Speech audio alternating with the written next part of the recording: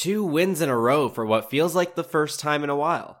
But this week was also an interesting one for many United players, some finding their feet for the first time in a while and others playing in new positions. On this week's Devils in the Details, we answer some big questions for you. Are we finally beginning to see the best of Jadon Sancho and Antony? Could Bruno Fernandes find his feet in a deeper role? And conversely, could Marcel Sabitzer belong further forward? And finally, how do United deal with the huge roadblock presented by Marcus Rashford's injury?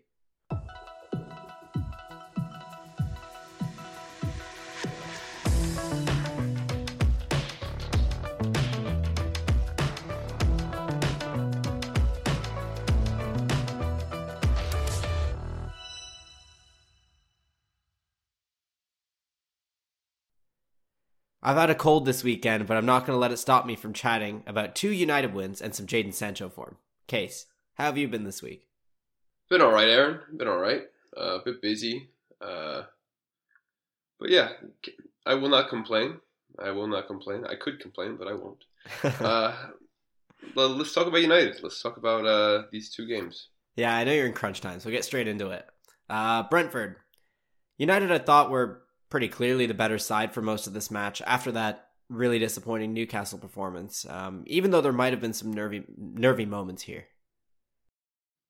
Yeah, I think this was a good performance. I don't think it was a great performance. There was really a dearth of quality chances, I would say, for United, but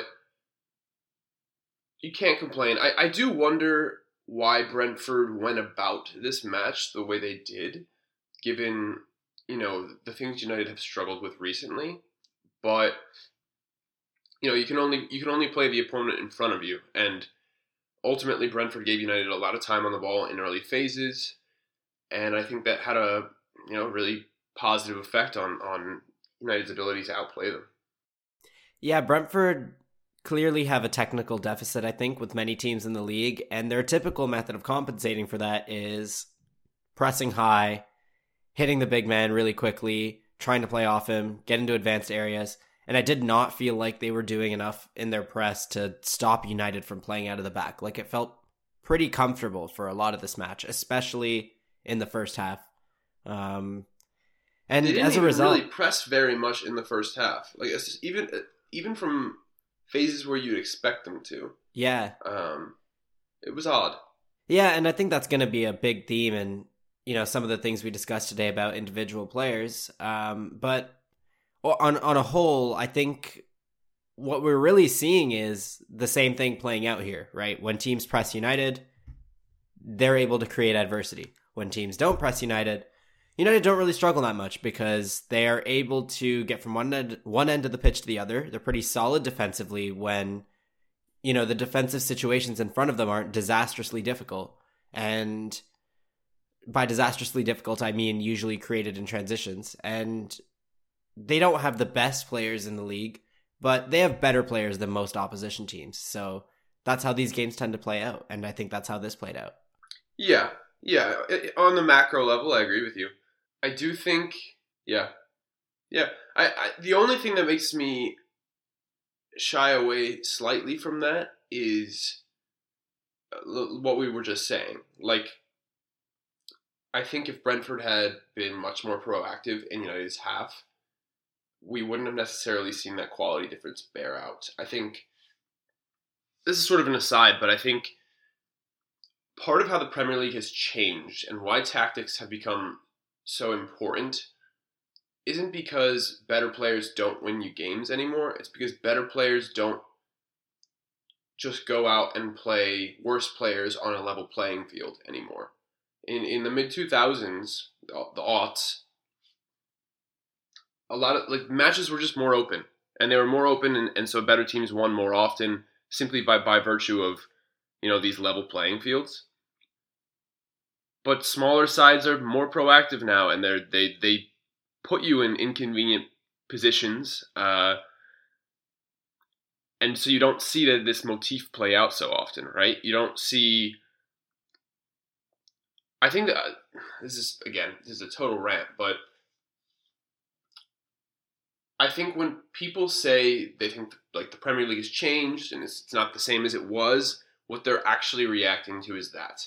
You don't get to see quality bear out so in such a raw form the way you might have 15 or 20 years ago. And I think it's because of, these sort of clever lower half sides. And when they don't play cleverly, it's like, okay, well, what are we going to... This is good. We know how this is going to go. Because end of the day, Brentford has worse players than United. It's not really close. Yeah. Okay, so I'm going to pry a little bit further here. You talk about how, tactically, perhaps teams who are at a player quality disadvantage have more solutions now to compensate for those disadvantages than teams maybe did 15 years ago, which I agree with. How do you think that influences less so tactics of top teams, but more so personnel? Like, do you think that changes what becomes important for top teams to consider in terms of good skill sets for their best players to have? Yeah, I think it means weaknesses in top players become more obvious. Because, for instance, I think this particularly bears out amongst midfielders.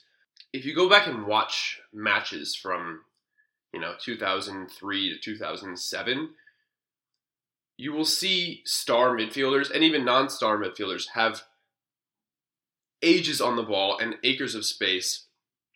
And in particular, they'll have ages on the ball when turning on the ball.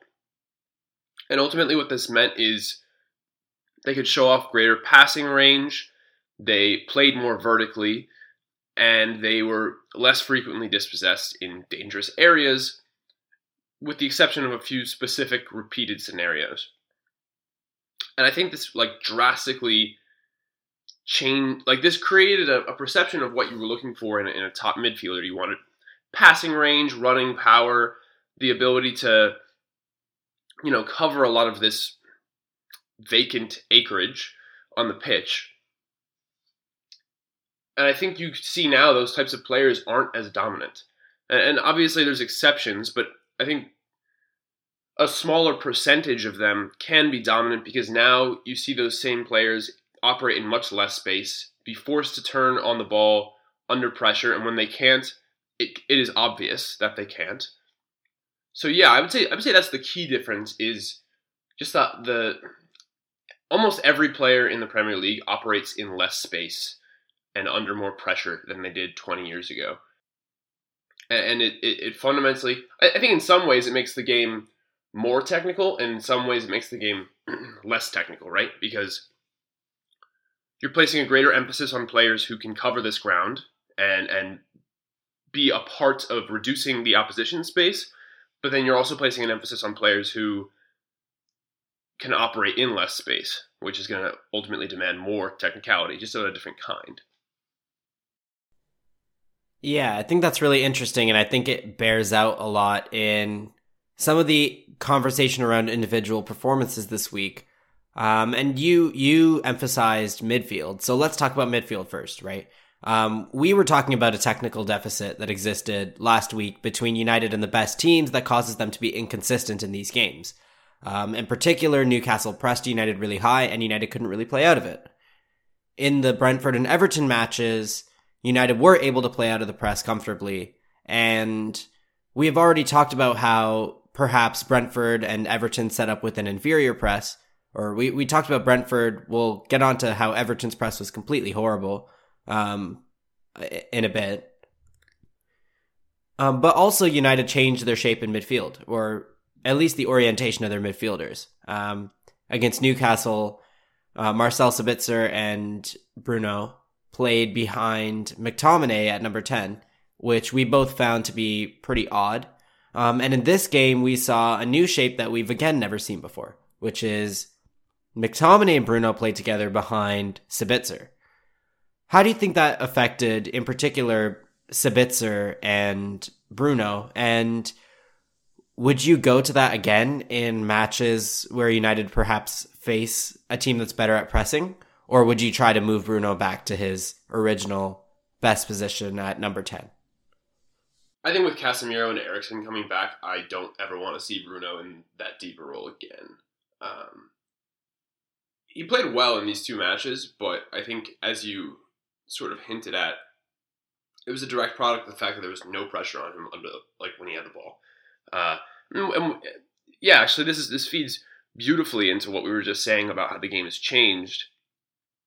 In that these two matches against Everton and Brentford didn't properly illustrate how the game has changed. That Bruno had a ton of time on the ball. He had a lot of ground he could cover simply by carrying uncontested, and he had plenty of time to pick out these crazy long balls that I think are a big part of what's certain fans associate with the league.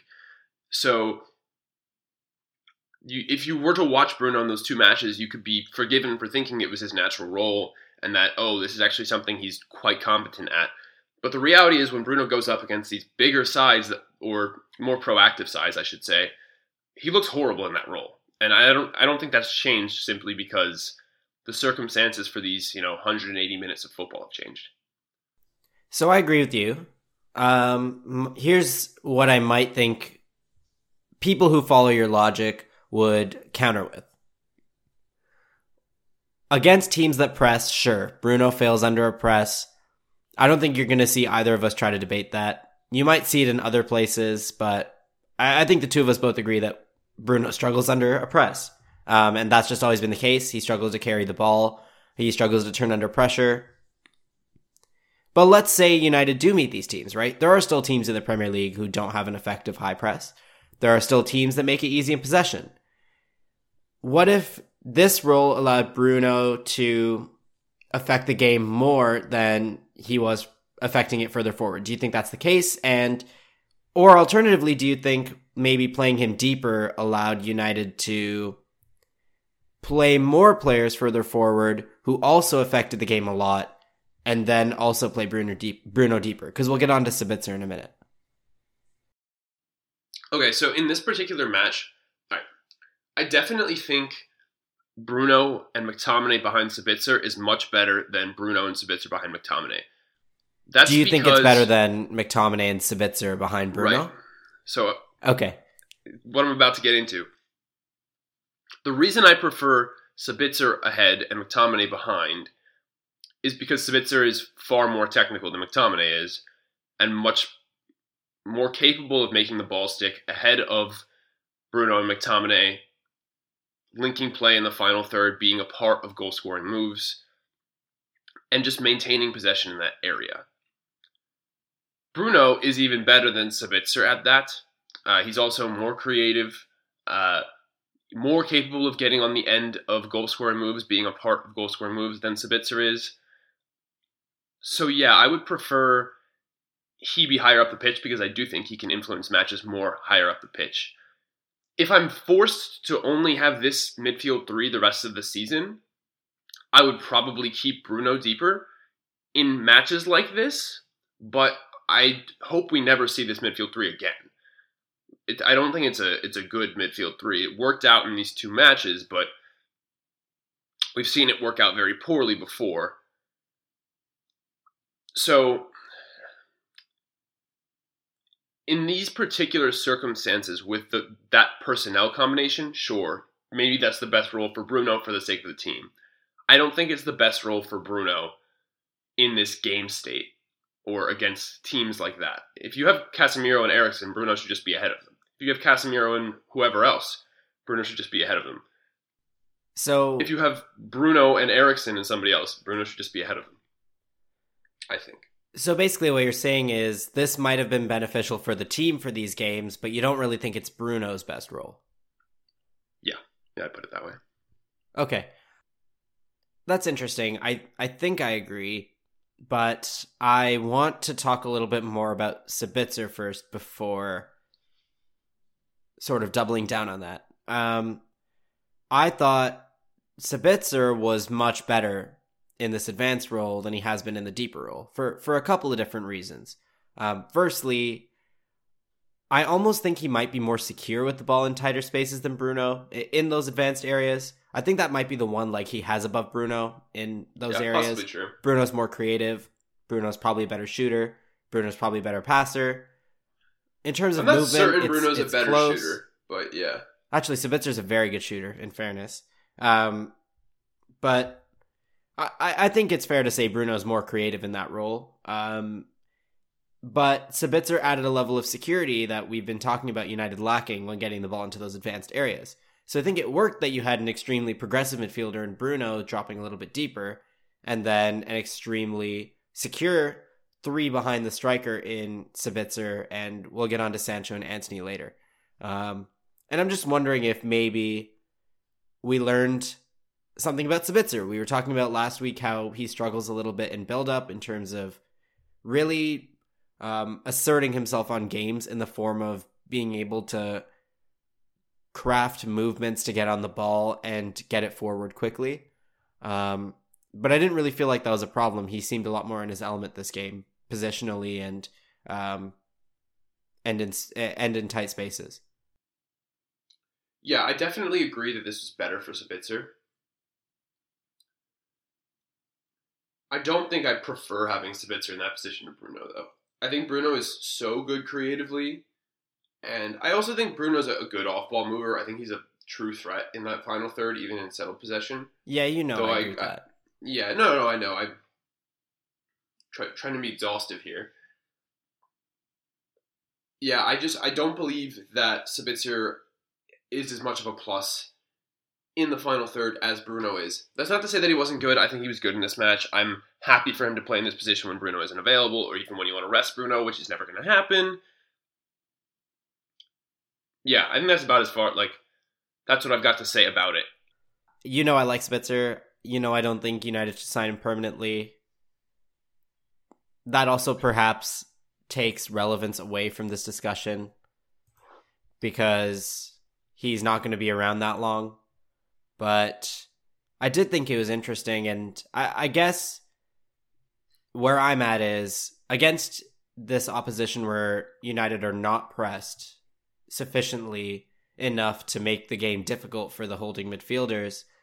I think I would prefer Bruno in both roles, both in the deeper role and the more advanced role. Against opposition where United are pressed a little bit, I would prefer Sabitzer in the deeper role, although I don't think he's particularly good, and I would prefer Bruno in the more advanced role. And I think that's pretty much where I am. I agree with that. I would add another caveat to the whole, Everton weren't, or Brentford and Everton weren't proactive enough in terms of their pressing. I think the real mistake that especially Everton made, but really both of them made, you can be not proactive, you can be aggressive, but then you cannot let the match be transitional. You have to sit in a block and make the match a game of independent game states. United in settled possession in Everton's half, trying to break down a block, or Everton transitioning fast at United, and those can be the only two things you do the whole game. But instead, Everton let this become end-to-end. And there are very few teams in world football that United aren't going to win a game against when it's end-to-end. This is a team full of players who love playing end-to-end. Rashford is one of the best end-to-end players in the world. It's a bad idea. This is sort of a known thing. I don't really get why teams let this happen. It was very un-Dyche-like to allow this to devolve like it did. To me, we put up it almost seemed 5 like XG. Yeah, to me it seemed like Dyche's idea here was to execute a high press against United, make it difficult for them to play out of the back, and that failed. And then when United were able to play out of the back, the spaces just opened for them to go straight in behind and hit all kinds of different players on the break. So it to me, it felt more like an execution issue from Everton than a plan to specifically be that open. Oh, I'm sure they didn't plan to be that open. Yeah. But a pretty bad execution failure, I would say. Yeah, they weren't closing down enough on the back four in particular. I felt like De Gea was able to get the ball out to the back four, and each of them were able to have 2 or 3 touches and pick out a pass into midfield. or even a pass over the top, which once you're doing that, you're not really preventing teams from playing out of the back. Like, I think if you're allowing the first two lines to be passed through, you're going to have a tough time because you've already committed your first line of your press and it's been broken. So then you're facing basically a midfield that's facing forward against you on the ball with multiple of your players committed behind them. So it's broken and then the entire game is open. But I want to go back first. So we're talking about technical deficiencies in the side. Part of the other personnel changes in this game, Dalot came in at right back against Brentford. I think that's less interesting. We've talked about it a lot before. But Jadon Sancho came in for Weghorst in both of these matches. He started on the left with Rashford up front, and I don't think he had this loud, flair-filled performance in either game, but I thought he was super important to everything United were doing in these matches. And I wanted to know what you thought. Yeah, I think he was very good. I think he was very good in particular against Everton. I want to see how this translates, again, to matches where you get pressed more, but I totally agree. I think this comes back to the whole technical floor discussion, where you and I get really frustrated because United just generally have, to bring the metaphor forward, holes in their technical floor. There's certain positions on the pitch where United don't have particularly technical players in one way or another, and it causes attacks to break down and in turn causes defensive transitions that United aren't prepared for. And I think having Sancho in the side at left wing just means you have one fewer hole in your technical floor where, things fall through the cracks. Sancho is incredibly technical. If the ball gets to him, it's going to get to the next player more often than not. That's huge, especially in these matches where the opposition is giving you a lot and all you have to do is take it. Sancho is always going to take what's given to him. And a lot of other players at United who are very good players and are better in other game states aren't always going to do that. So I think he contributes a lot to United being consistent against teams like this. Yeah, a lot of people, I think, want to see him raise his goal output, and I agree. I do too. And same with Antony. But I also think that Sancho and Antony are part of the reason why players like Bruno and Rashford are able to be so effective in these games, because they keep the ball and help United maintain territory and possession in these games, which I think are particularly not great facets of Bruno and Rashford's games. So, yes, I'd like to see them both score more, but I don't necessarily think in a forward line everyone is always a high output scorer and assister. You usually find in most teams that I think one or two players take up the higher goal scoring and assisting burden. And B, those two players need to be facilitated to play at their best. And particularly in United's case, they have two star players who have, I'd say, quite unique skill sets that need to be facilitated. And I think Sancho and Antony made that a lot easier than we've seen other combinations of players do in this attack. Like, I don't think we get that with Weghorst. I don't really think we get it with Martial. At least Martial at striker. I don't think you get it with Garnacho, as good as I think Garnacho is. Yeah, so that's definitely something that I think is worth looking at. And perhaps one argument for Bruno in the deeper role is that you can get Sancho, Antony, Rashford, Bruno, and a striker all in the same team. I don't really think that's realistic in games against, like you said, more proactive sides, but it could be something to break down low blocks and help control these games better. There will be matches where that's feasible.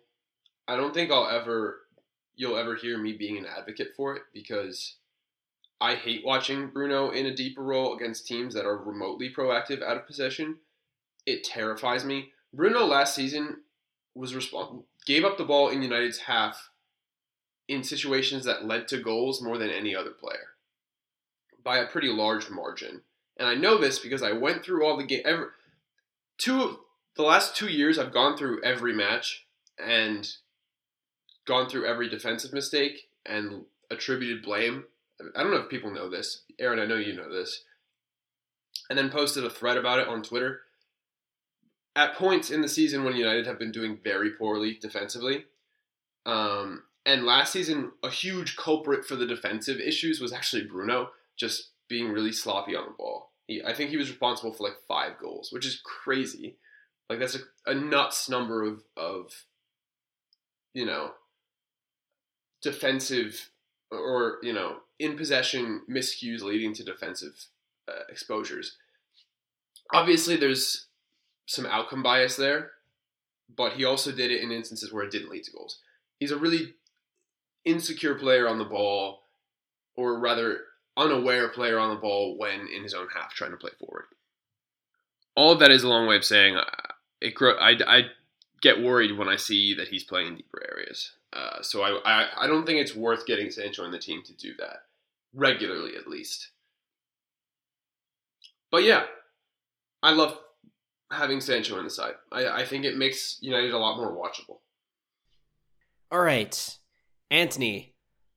Antony missed a number of chances in this game, and as per usual, everyone else was ringing alarm bells, and I was delighted that Antony had a bunch of chances to score.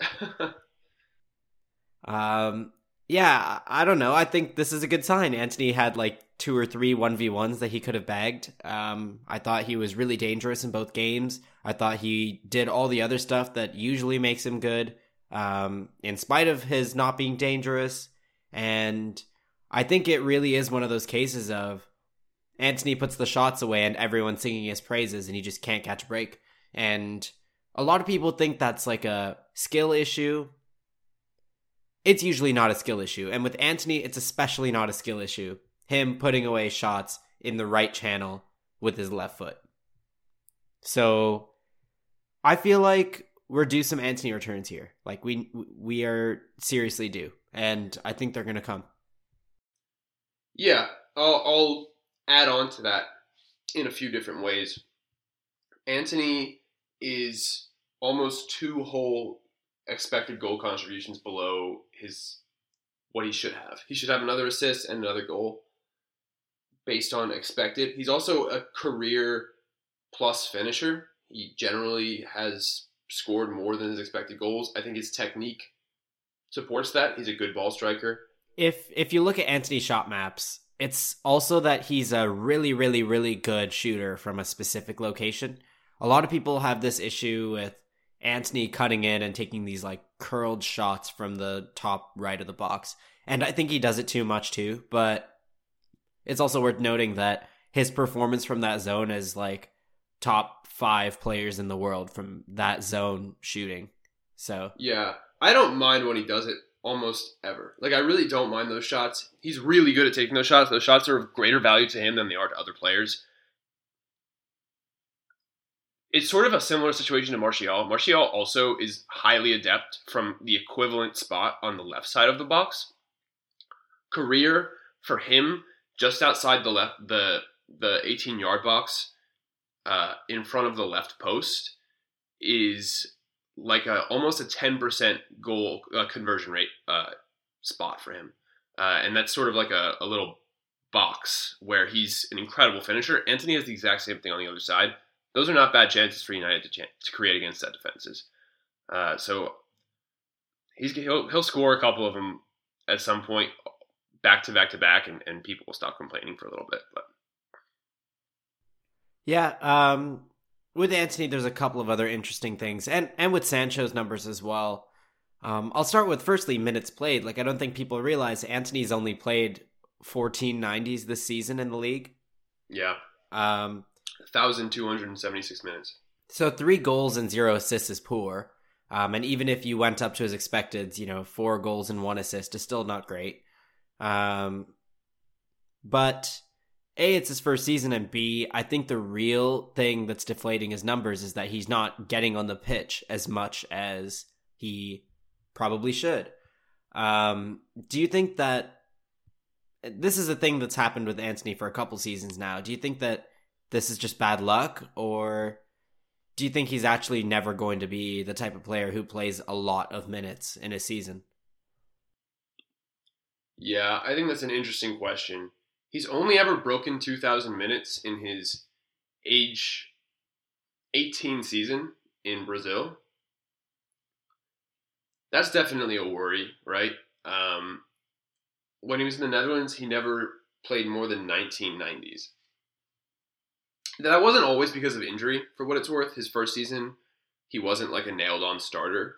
He was rotated pretty often. But yeah, there's been some injury woes of late. He's got a pretty small frame. I think you could conceivably say that he has elevated injury risk compared to other players. But I wouldn't say any of it's been so long to be super concerning. He's generally still available. I think he'll probably finish the season with more than 20 starts. I think that's fine. If that's repeated 2 or 3 years forward, then yeah, I mean, you spend £100 million on a player who's available for 2/3 of matches. That sucks. Well, I think people are really expecting him to wind up to, 30 goal contributions with the fee that he joined for. And that's never going to happen. I don't think it's going to happen. But I also think he's probably around 10 right now in all competitions. And I think part of the reason why he's not higher than that is because he hasn't played, 40 90s, which is like when people see Rashford and Bruno hitting 30, 40 goal contributions, part of the reason is because they play over 50 90s in a season. It's not just because, they're scoring and assisting every game, or scoring and assisting in multiple times every game, which is what they'd have to do to hit those numbers with Antony's minutes. Yeah. Yeah, there's truth in what you're saying. I definitely think volume of playing time is a part of this equation.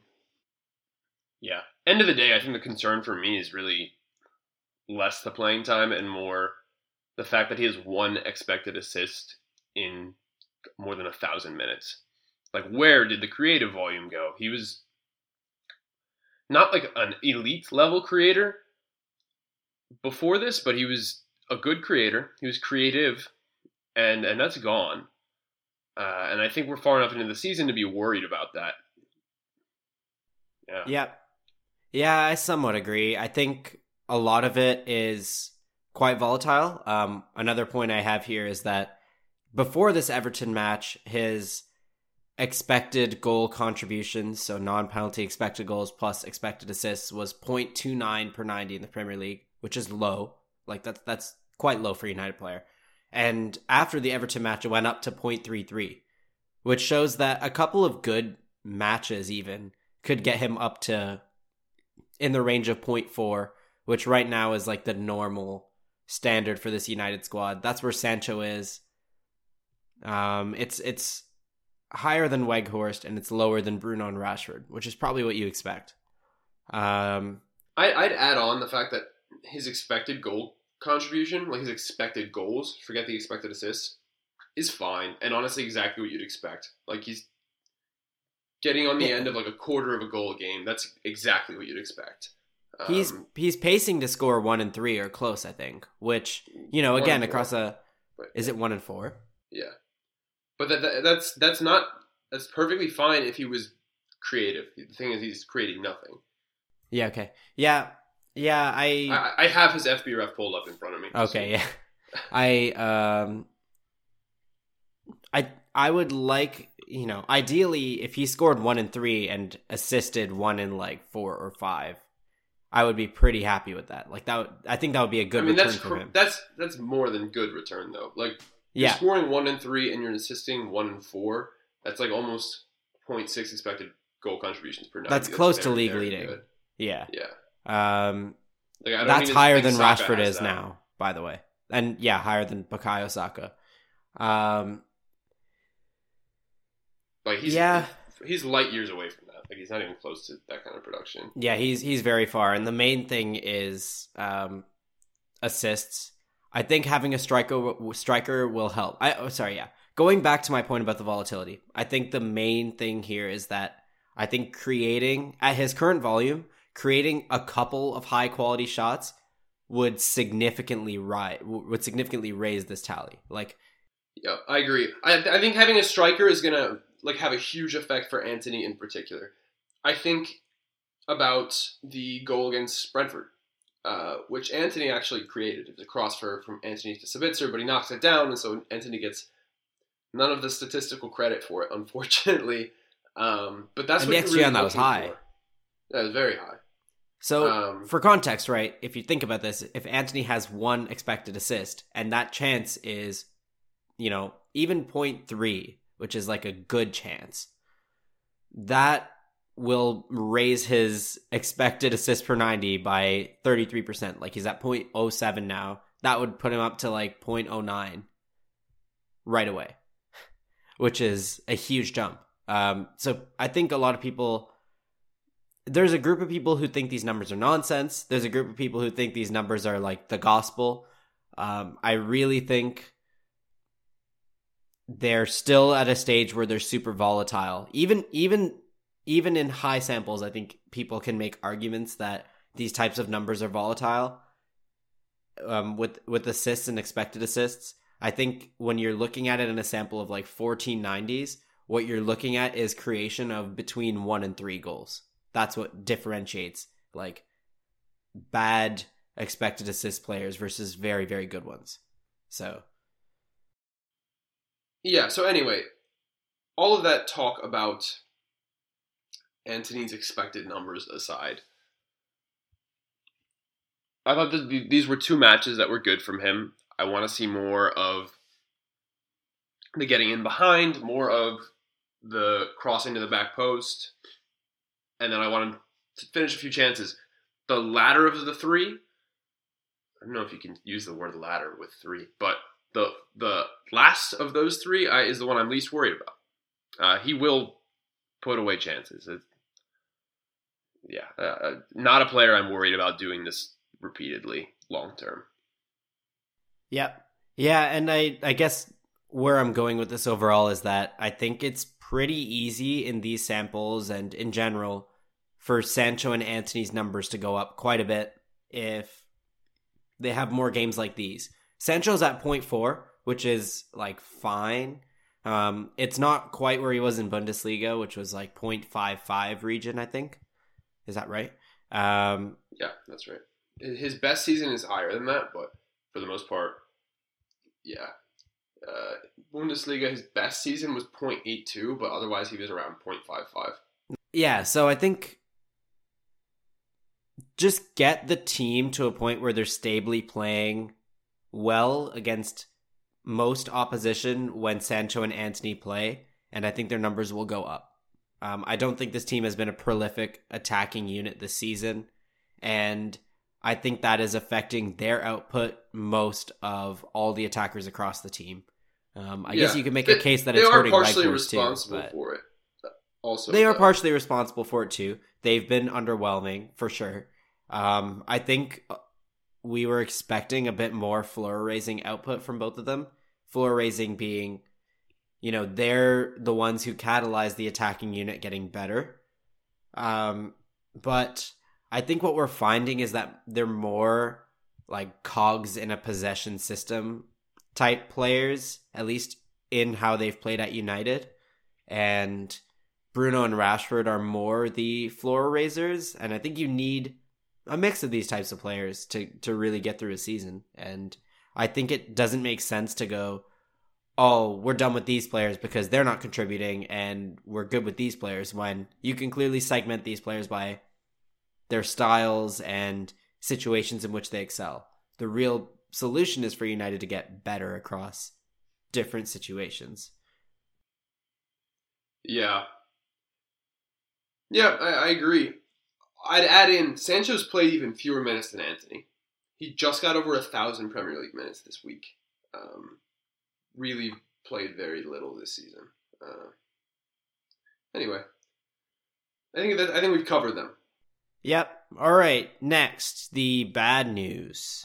Rashford hobbled off. He is injured. We don't know how long he's out. We don't know how long Alejandro Garnacho is out. What do you think of this? I mean, obviously it's a concern. I think he has like more than half of our, not actually, but I think he has almost half of our expected goals this season in the Premier League. I think he has almost half of our actual goals in the Premier League. I mean, obviously our best attacker this season, our best forward. You just gotta move on. I mean, hopefully Martial stays healthy, so you've got another attacking option, somebody who can be a threat on the last line. Things to rely on. Yeah, things to rely on. So somebody who can be a threat on the last line in these more transitional matches. We'll see. I have no idea what this... Obviously, I don't think you're just going to suddenly lose 100% of his output the way I think some people think it's going to go. The output will be replaced. Other people will get on the ends of these chances. But you're certainly going to lose a little bit of creative output. I'm not sure exactly how much, but even 0.2, 0.3 goals a game is a huge drop. You don't have Rashford.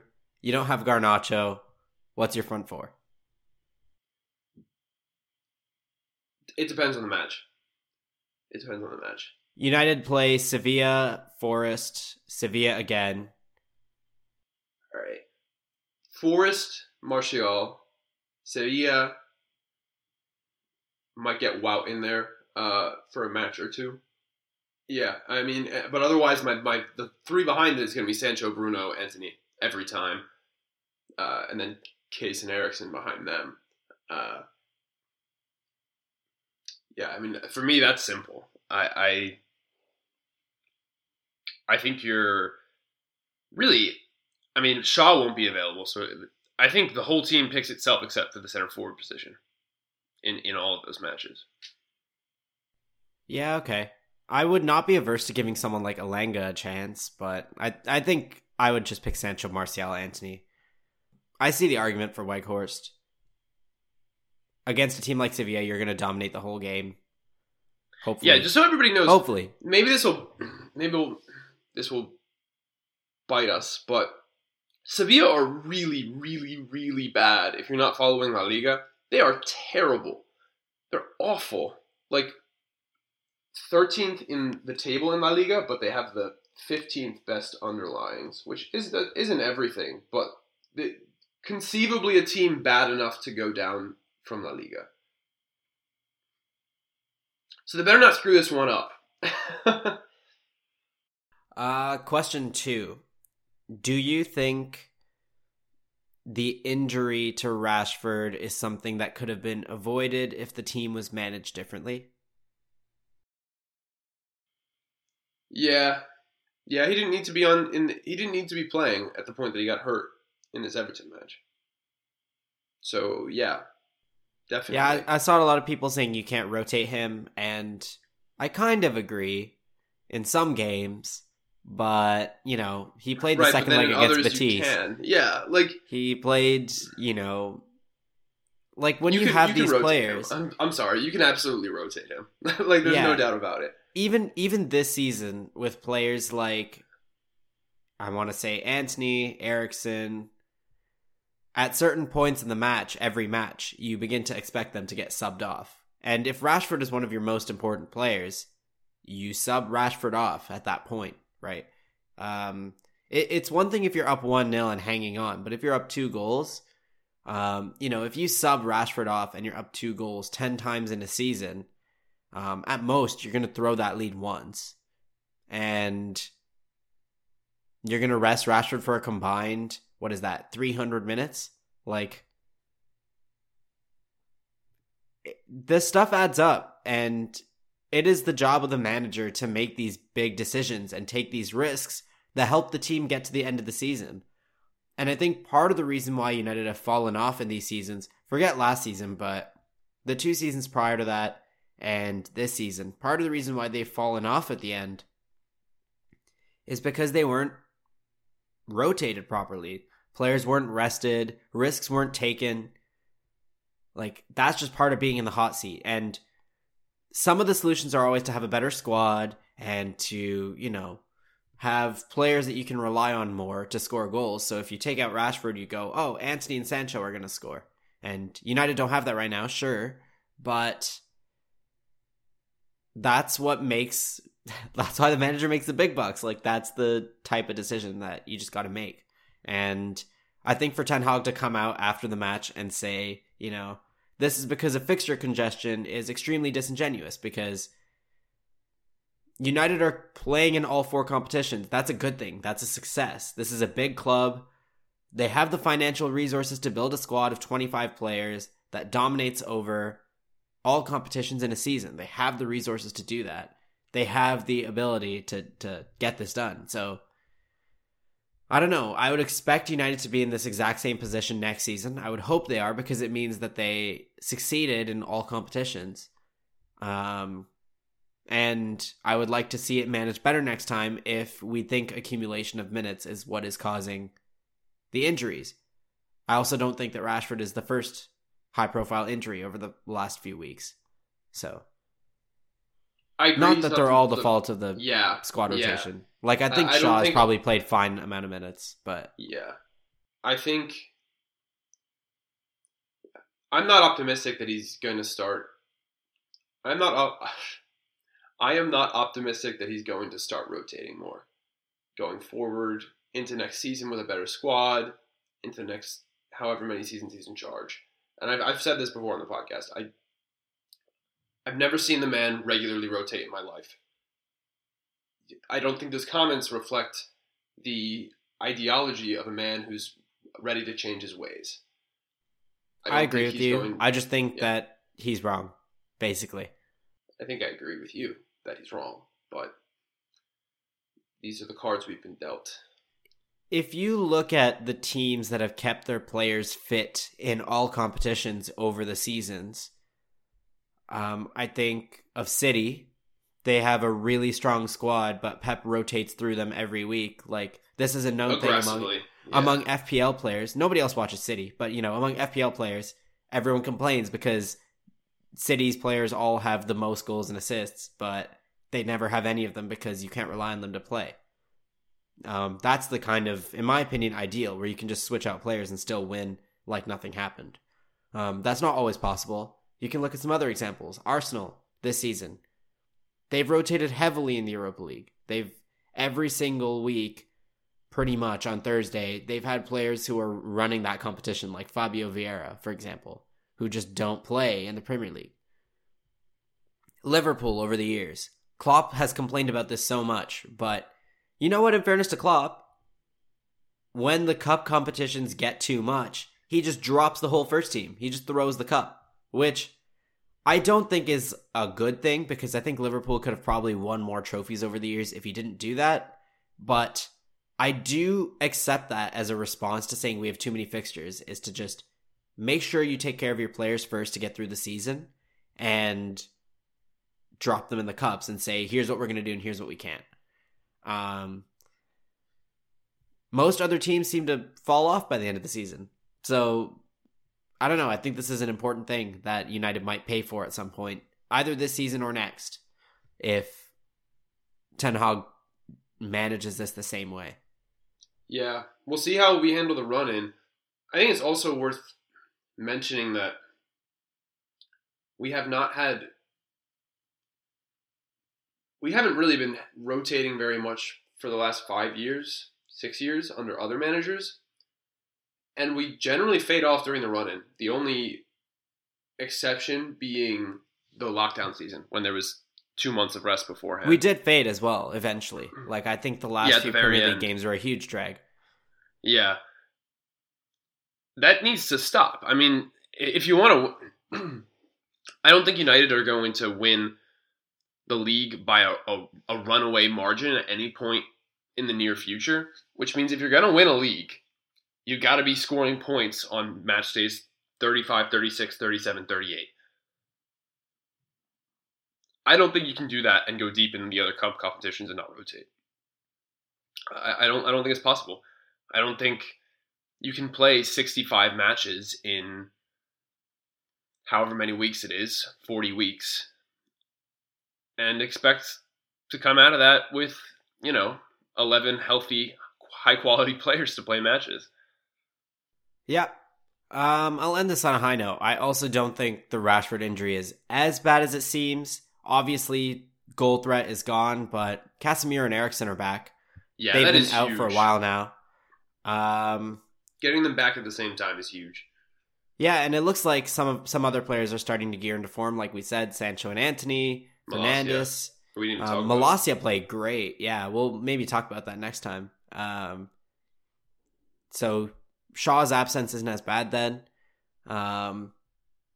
Yeah, so even though Rashford's out, it feels like the rest of the squad is coming back in, which is not too bad.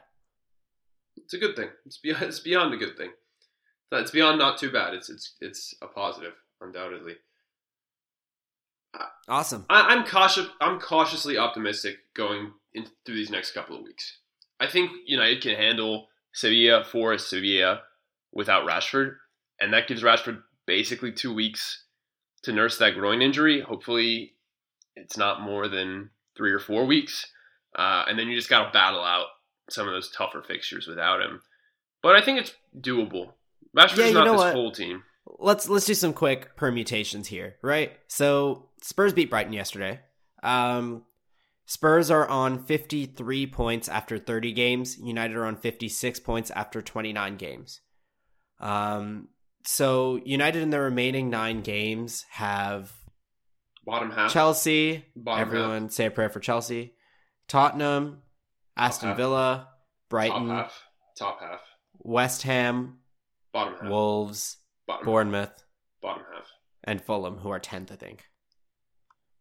So, Fulham top half. No big teams. Not a ton of relegation contenders, but this is about as easy as a 9-game run gets in the Premier League. If they win 4 of those games, that puts them on 68 points, 4 out of 9, which Spurs would have to win 5 out of 8 to match.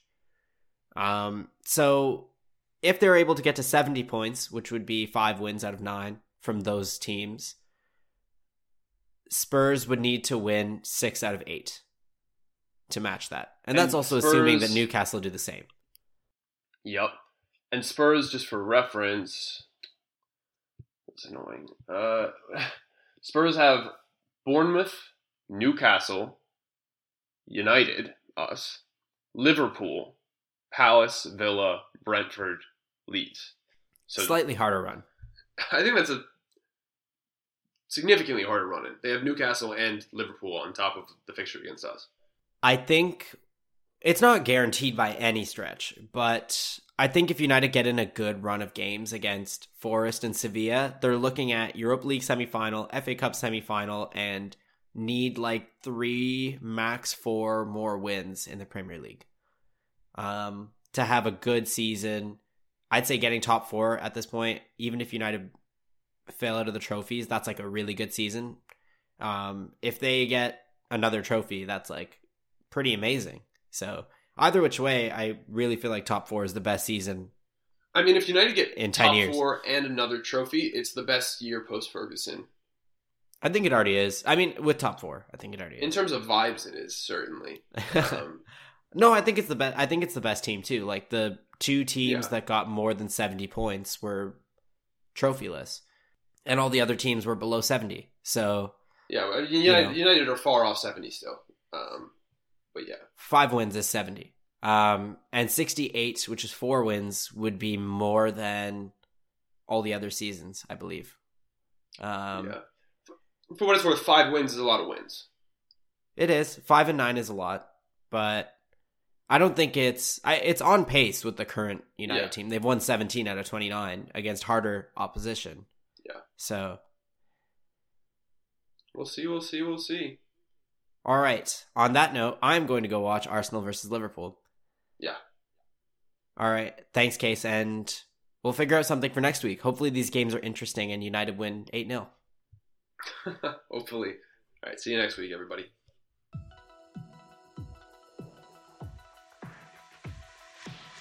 Hope you enjoyed this week's Devils in the Details. You can follow us at Devils ITD Pod on Twitter or on a variety of streaming platforms. Our awesome theme music was made by Jacob Connor, who you can find at Jacob J. Connor on Twitter. Have a great week, and we'll see you next time.